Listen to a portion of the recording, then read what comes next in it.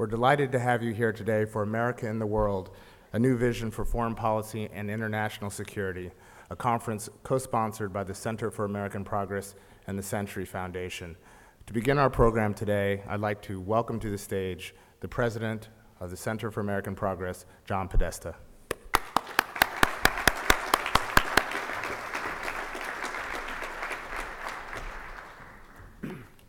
Good morning, and thank you again for joining us, and thank you, Spencer, for all that you've done to pull this together. I'd like to thank you for participating in today's conference. I also really want to call out and thank the Century Foundation, who are our co-sponsors with this event. This is the culmination of 4 years of collaboration on security policy and foreign policy with the Century Foundation. The Center for American Progress actually launched with the conference about 3.5 years ago that Dick and I co-sponsored, and it's been a great collaboration ever since. I also want to extend a special thanks to all of those who have spent countless time organizing today's event, Spencer Boyer in particular, but Mort Halperin, Joe Cirincione, Jeff Loreni, as well as the staff of both organizations involved in putting together today's event. I think to understand why we're here today, all you have to do is actually pick up the newspaper. We see the wreckage in Iraq, stories of our ground forces near the breaking point, an energy policy that is bad for our security, our economy, and our environment, increasing fragmentation in the world, our adversaries strengthened. In the wake of what I view as disastrous foreign policies over the last 6.5 years, we're here today to help forge a new vision for foreign policy and international security.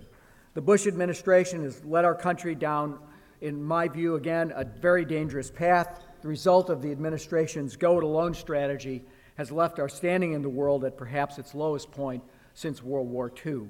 And here at home, recent polls have delivered the public's verdict on the neoconservative experiment, rendering the Bush administration less popular than the Nixon administration just before his resignation. The challenge before us then is to chart a new, more effective course, a course that ensures the protection of American interests, strengthens American security, and uses all of our country's awesome powers to bring the world together, not to tear it apart. At today's conference, we'll hear from a wide variety of distinguished experts, each of whom will help us confront some of the most pressing challenges we face when crafting a new, more effective foreign policy course for the 21st centuries. Our first panel will tackle the intertwined issues of energy and the environment. The President has recently committed to setting at least a vague goal of cutting carbon emissions, but his actions, I think, over the past 6 years have spoken much louder than the latest attempt to, frankly, change the subject. Withdrawing from the Kyoto Treaty and until recently refusing to admit that global warming even existed, President Bush, I think, has wasted invaluable time in combating climate change and exerting U.S. leadership to rally the world behind the cause. In the meantime, global warming is exacerbating threats such as the spread of disease, coastal flooding, and I think the impact on vulnerable populations in particular will begin soon to increase demands on U.S. military forces and certainly on U.S. diplomacy. We need to adopt a new course and quickly, along with international partners, to fight this imminent threat. Today's panel will explore some of the ways we can best do that. Our second panel will focus on the U.S. role in the Middle East.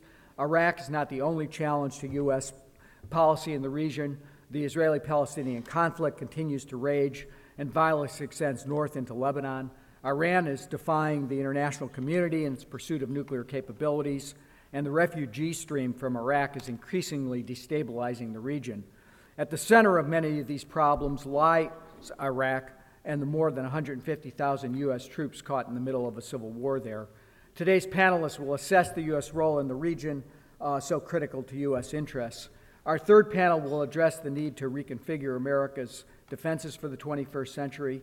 The strain the war in Iraq has placed on America's all-volunteer Army and National Guard is sapping our ability to prepare for and face new threats to national security.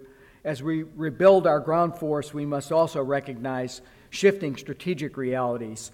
More troops are currently needed for the fight against al-Qaeda and the Taliban in Afghanistan and to help bolster that nation's fledgling democracy. Long-term planning and force structure, research and development, and base posture must recognize and reflect the challenges that face the military of today and that will face the world of tomorrow. Our panelists will discuss how to best reconfigure our forces to most effectively deal with those new threats. Our final panel today will discuss America and the global economy.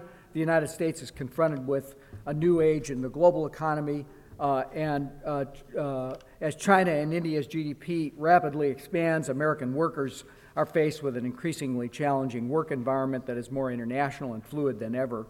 Offshoring and outsourcing have become buzzwords with particular sting in the job market. Meanwhile, new advances in technology on everything from clean energy sources to communications are revolutionizing markets and the way we live.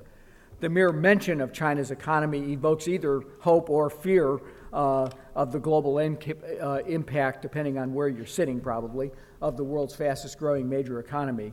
In the face of all these challenges, how do we ensure that the U.S. economy remains innovative and competitive? Today's panel will explore some of these issues and discuss how the United States can embrace these challenges and strengthen its economy, all while addressing problems of global warming and poverty. I've highlighted the panel discussions, but we obviously have a roster of terrific keynote speakers, beginning with Secretary Albright, and including 2 national security advisors and a senator who's just recently returned from discussions about Iran. So today's speakers and panelists will address these pressing questions, help us to begin a dialogue on how to best craft a more effective and progressive national security strategy for the 21st century. Now I've got the pleasure to introduce my close friend and collaborator, Dick Leone, the president of the Century Foundation. Before becoming president of the Century Foundation, Dick held posts as chairman of the Port Authority of New York and New Jersey, state treasurer of New Jersey, and president of the New York Mercantile Exchange. He's probably, he probably admits it, but one of the leading observers and leaders in New Jersey politics, a very close advisor to Governor Corzine. His writings have appeared in numerous publications, including the New York Times, the Washington Post, and Foreign Affairs. He's a great leader of the Century Foundation. He's an tireless advocate for important public policy issues. He's a great friend of our centers. We're lucky to work with him on an event such as this. So please join me in welcoming Dick Leone, the president of the Century Foundation.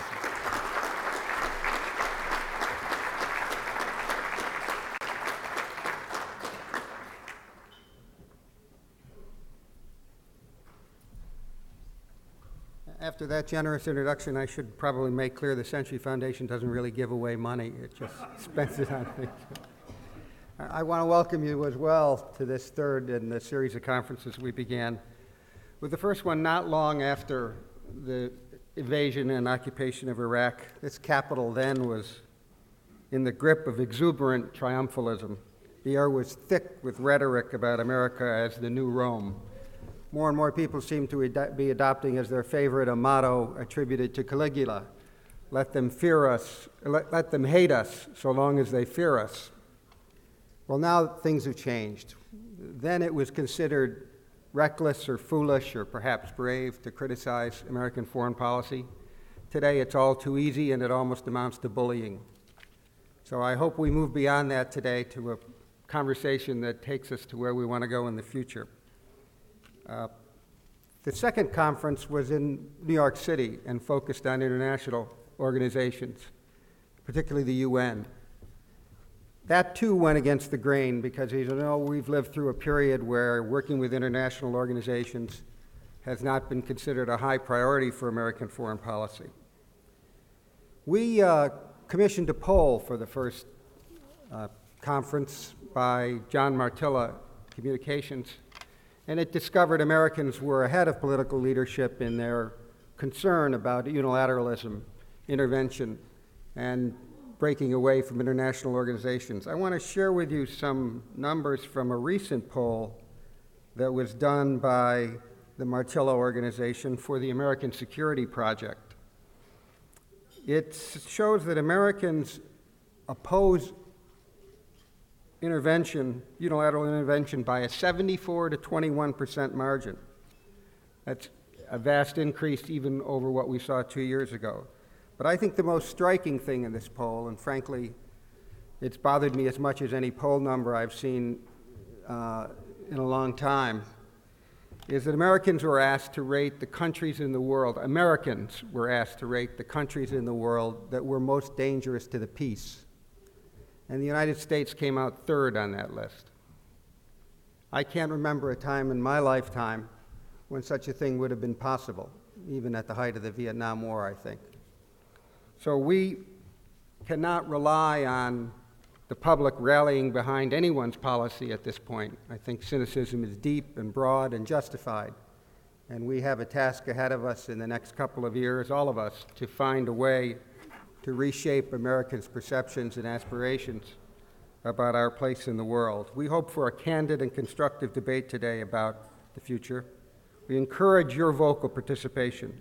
There is no single progressive orthodoxy, whether in the Middle East or on energy or defense or the global economy. And already the national campaigns of aspirants of both parties are trawling for new ideas that can become signature concepts. We hope that the issues you raise in your questions to the speakers and panels will help in identifying those ideas.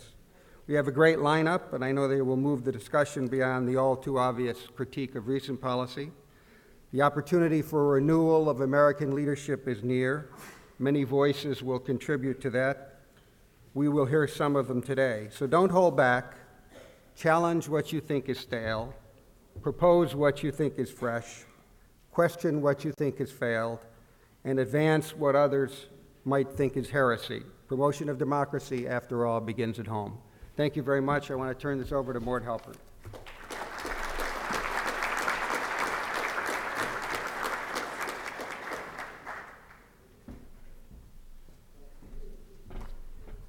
Thank you very much.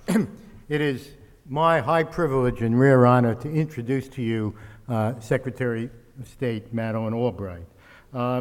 Secretary Albright, I think, knows as well as anyone that the notion that our ideals and our interests are in conflict with each other, that we need to turn from idealism to realism if we're really going to protect our interests, is utter and complete nonsense, that American interests include its ideals, and that we are safer and stronger and more effective as a nation when we honor faithfully our ideals and use them to pursue our interests in the world. I have just come back from Sarajevo, and it reminded me of what I think is one of Secretary Albright's greatest moments, one described both in her memoir and in Colin Powell's memoir, in which the United States was facing the siege of Sarajevo, and Secretary Albright proposed that we use military force to stop the siege, to stop the genocide that was about to take place there. And Secretary Powell explained to her that we could not do it, that we didn't have the right forces, that we didn't have clear military objectives. He explained the Powell Doctrine to her. And she replied, if American military force is not available to stop genocide in the center of Europe, then what is it for? That was the right question then. It is the right question now. And as we all know, the answer is not Iraq. Secretary Albright also demonstrated that you deal with potential enemies not by calling them rogue states, but by engaging them, by seeking to understand their perception of the world and to see if one can come to an accommodation. And so she was willing and did travel to Pyongyang to deal with the North Koreans at a time when many people considered this naive and irresponsible. And she gave a speech in Iran, which will eventually point the way to what we need to do to engage that country and to seek a solution of its problems.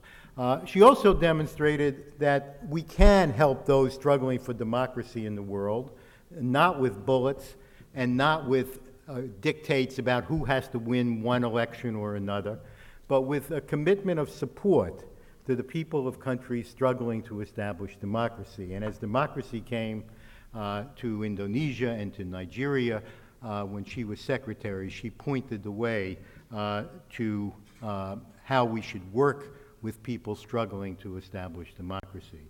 And so I think as we look forward, we need also to look back. We have a model, in my view, of how to protect American interests in the world and pursue our ideals, and I'm delighted to present Secretary Albright to you.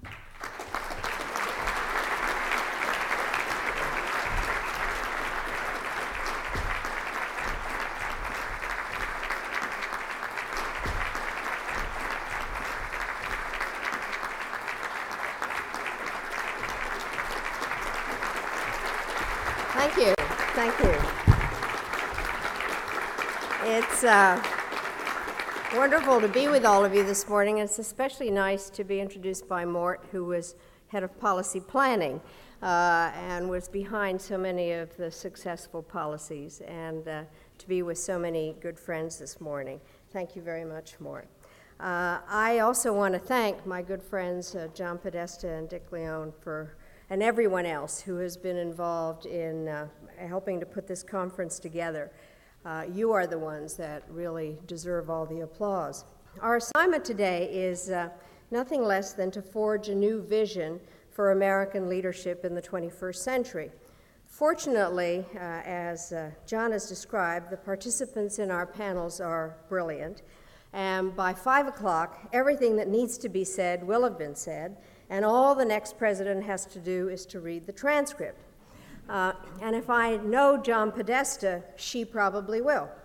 All right, to be politically correct, she or he probably will. For my part, I will try to set the stage and offer a few general principles to guide us.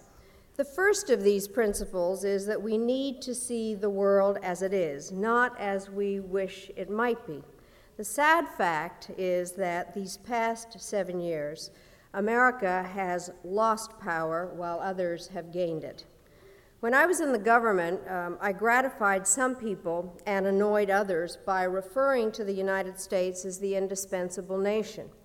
By that I meant not that other countries were dispensable, just that for hard problems to be solved, America had to play a role. Today we look at North Korea and conclude that we need China's help, and we look at Iran and know that China must acquiesce if sanctions are to be viable. And we look at Darfur and say that only Beijing can make Sudan toe the line. And we look at the weakness of our economy and decide that Chinese fiscal policies are to blame.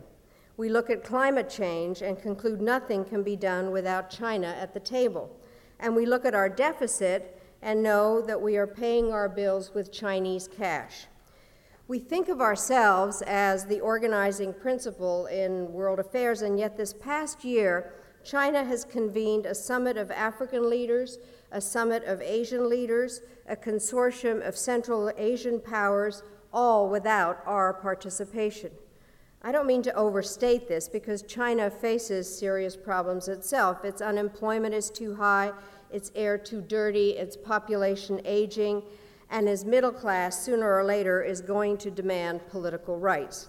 But there can be no doubt that the equation between the United States and China has changed dramatically. The average teenager in the world today is far more likely to know about what is happening at Guantanamo today than what happened 18 years ago in Tiananmen Square. And he or she is far more likely to associate the United States with Abu Ghraib than with Omaha Beach.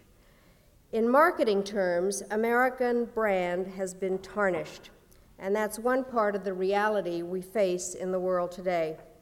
A second is that the global institutions built by our greatest generation no longer work as they should. In fact, they remind me of a used car lot. For some vehicles, steering is the problem. They are always pulling too far to the left or to the right. Others are obsolete in their design. They were intended to go 30 miles an hour, but fell apart when we asked them to go 60. Some weren't maintained at all, while others were repaired by teams of mechanics who didn't see eye to eye about what was wrong, resulting, as, for example, with the revised Human Rights Council, in a fresh paint job when a whole new engine was needed. The good news is that we can always start over. And the bad news is that to do so, we would have to appoint a committee. Consider, for example, the committees that have attempted over the past 15 years to reform the UN Security Council. We all agree that the council should be enlarged, but China doesn't want Japan to have a permanent seat, and Pakistan doesn't want India to have a permanent seat. And if Germany gets a permanent seat, then Italy wants one, because as I was reminded by the ambassador of Italy when we tried this, he said, "You've got to remember we lost the war too," which is a rather peculiar campaign statement. International banks pose another series of questions because there is so much private capital now, it's unclear whether the banks still have much of a role. And the non-proliferation regime is in trouble because of the loophole that allows a country to jump from legal civilian programs to an illegal military one without much of a technological leap. We could try to amend the Non-Proliferation Treaty, except that would be a little bit like trying to rewrite a new American Constitution. We'd never get past the international equivalent of gay marriage. A third element in the reality we face today is that Iraq has made everything harder. Americans have paid a high price for mistakes in Iraq, and we have not paid equally. The war has left us with thousands of freshly dug graves and many thousands of men and women maimed.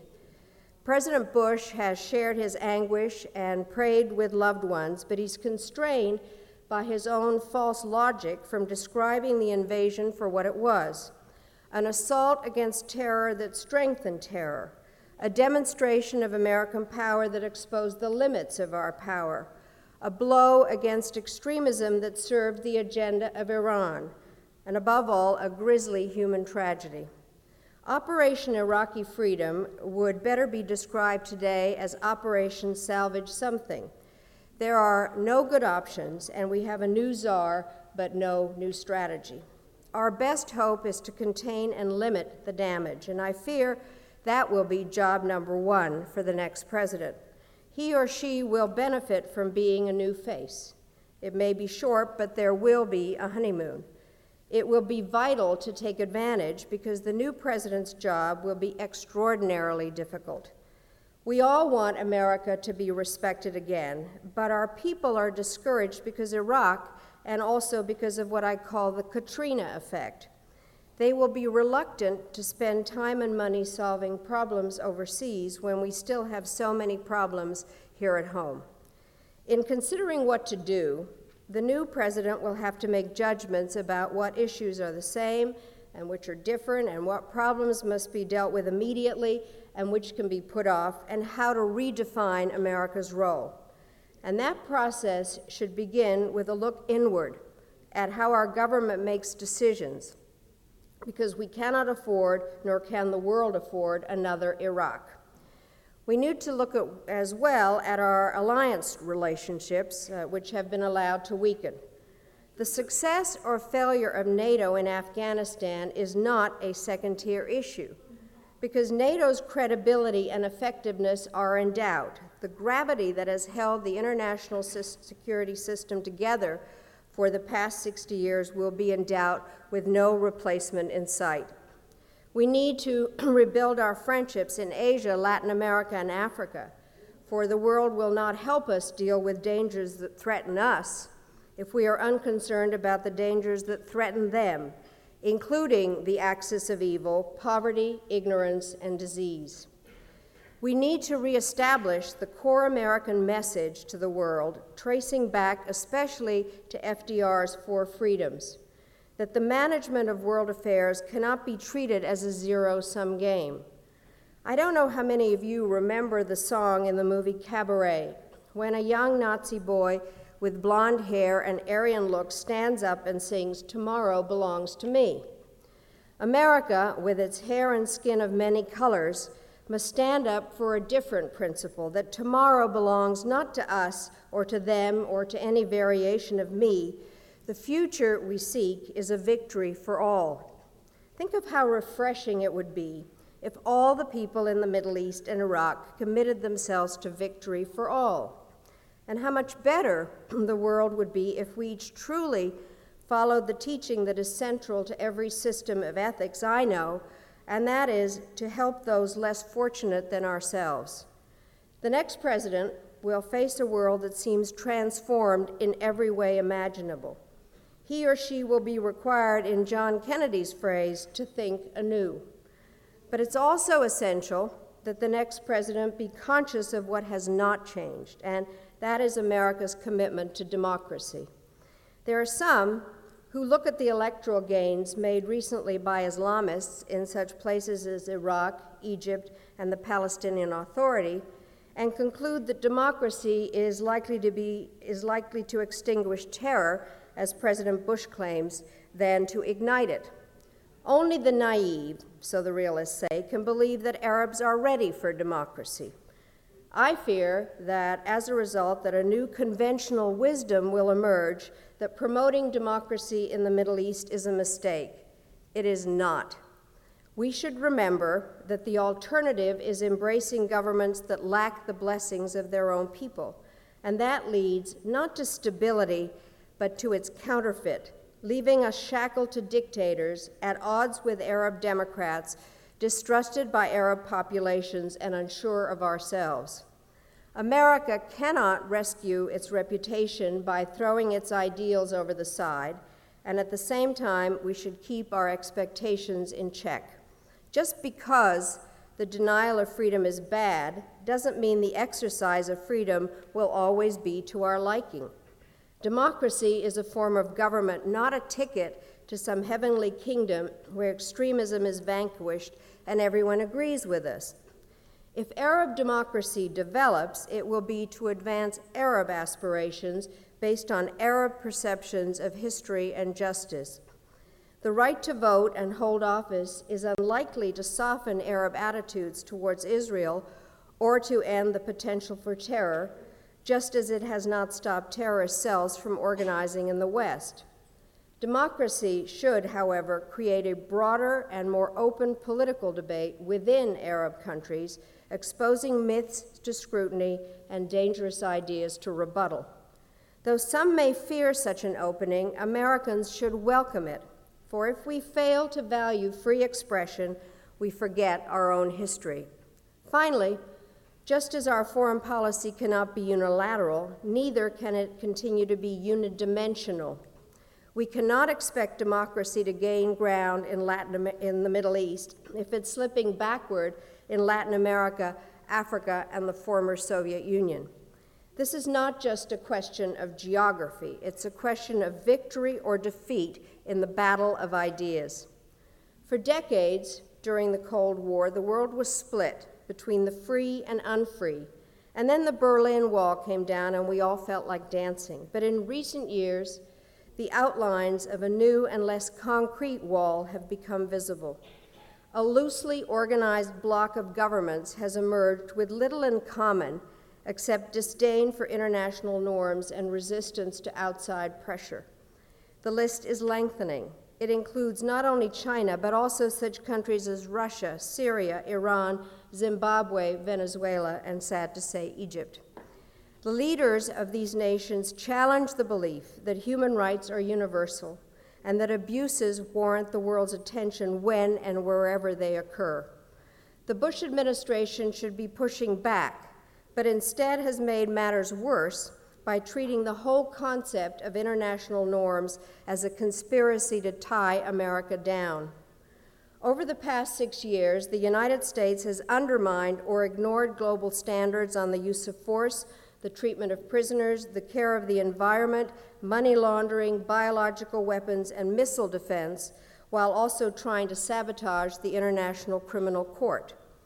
The administration opposes restrictions on American actions because it sees our country as so strong that we gain no benefit from legal protections. But that's not the issue. If we do not recognize international standards, others will ignore them as well. The result will be a world governed not by the rule of law, but by no rules at all. Hopefully, the next president will restore a balance so that America is perceived once again as neither timid nor arrogant, but rather confident. If voters choose wisely, our leaders will take actions that are neither isolationist nor imperial, guiding U.S. policy back to where it belongs, in the moderate mainstream. Some commentators may scoff at this and associate moderation with weakness or lack of conviction. I say let them, because this morning I would like to issue a clarion call for militant moderation. I want to see moderates on the march, moderates with swagger, moderates with courage to stand up and fight for what they believe. It can be done because it has been done. Consider Harry Truman. Truman never asked for a permission slip to defend America, but neither did he ever fail to associate the United States with the purposes of the United Nations Charter, the interests of our allies, and the goal of helping others. He had the strength to act decisively, but also the wisdom to lead in a way that attracted international support. He worked tirelessly to strengthen global institutions and law, but reserved the option for independent action. He saw America as exceptional, not because it was exempt from the rules demanded of others, but because it was determined to create a world in which rules had real meaning. And he was resolute in defining America not in terms of its possessions, but rather its ideals. We believe that all men have a right to equal justice under law and equal opportunity to share in the common good, he said. We believe that all men have a right to freedom and thought and expression, and we believe that all men are created equal because they are created in the image of God. Truman's words, with a little updating as to gender, still speak to us today. A new day in an age-old struggle between hope and fear on the earth. Thank you all very, very much.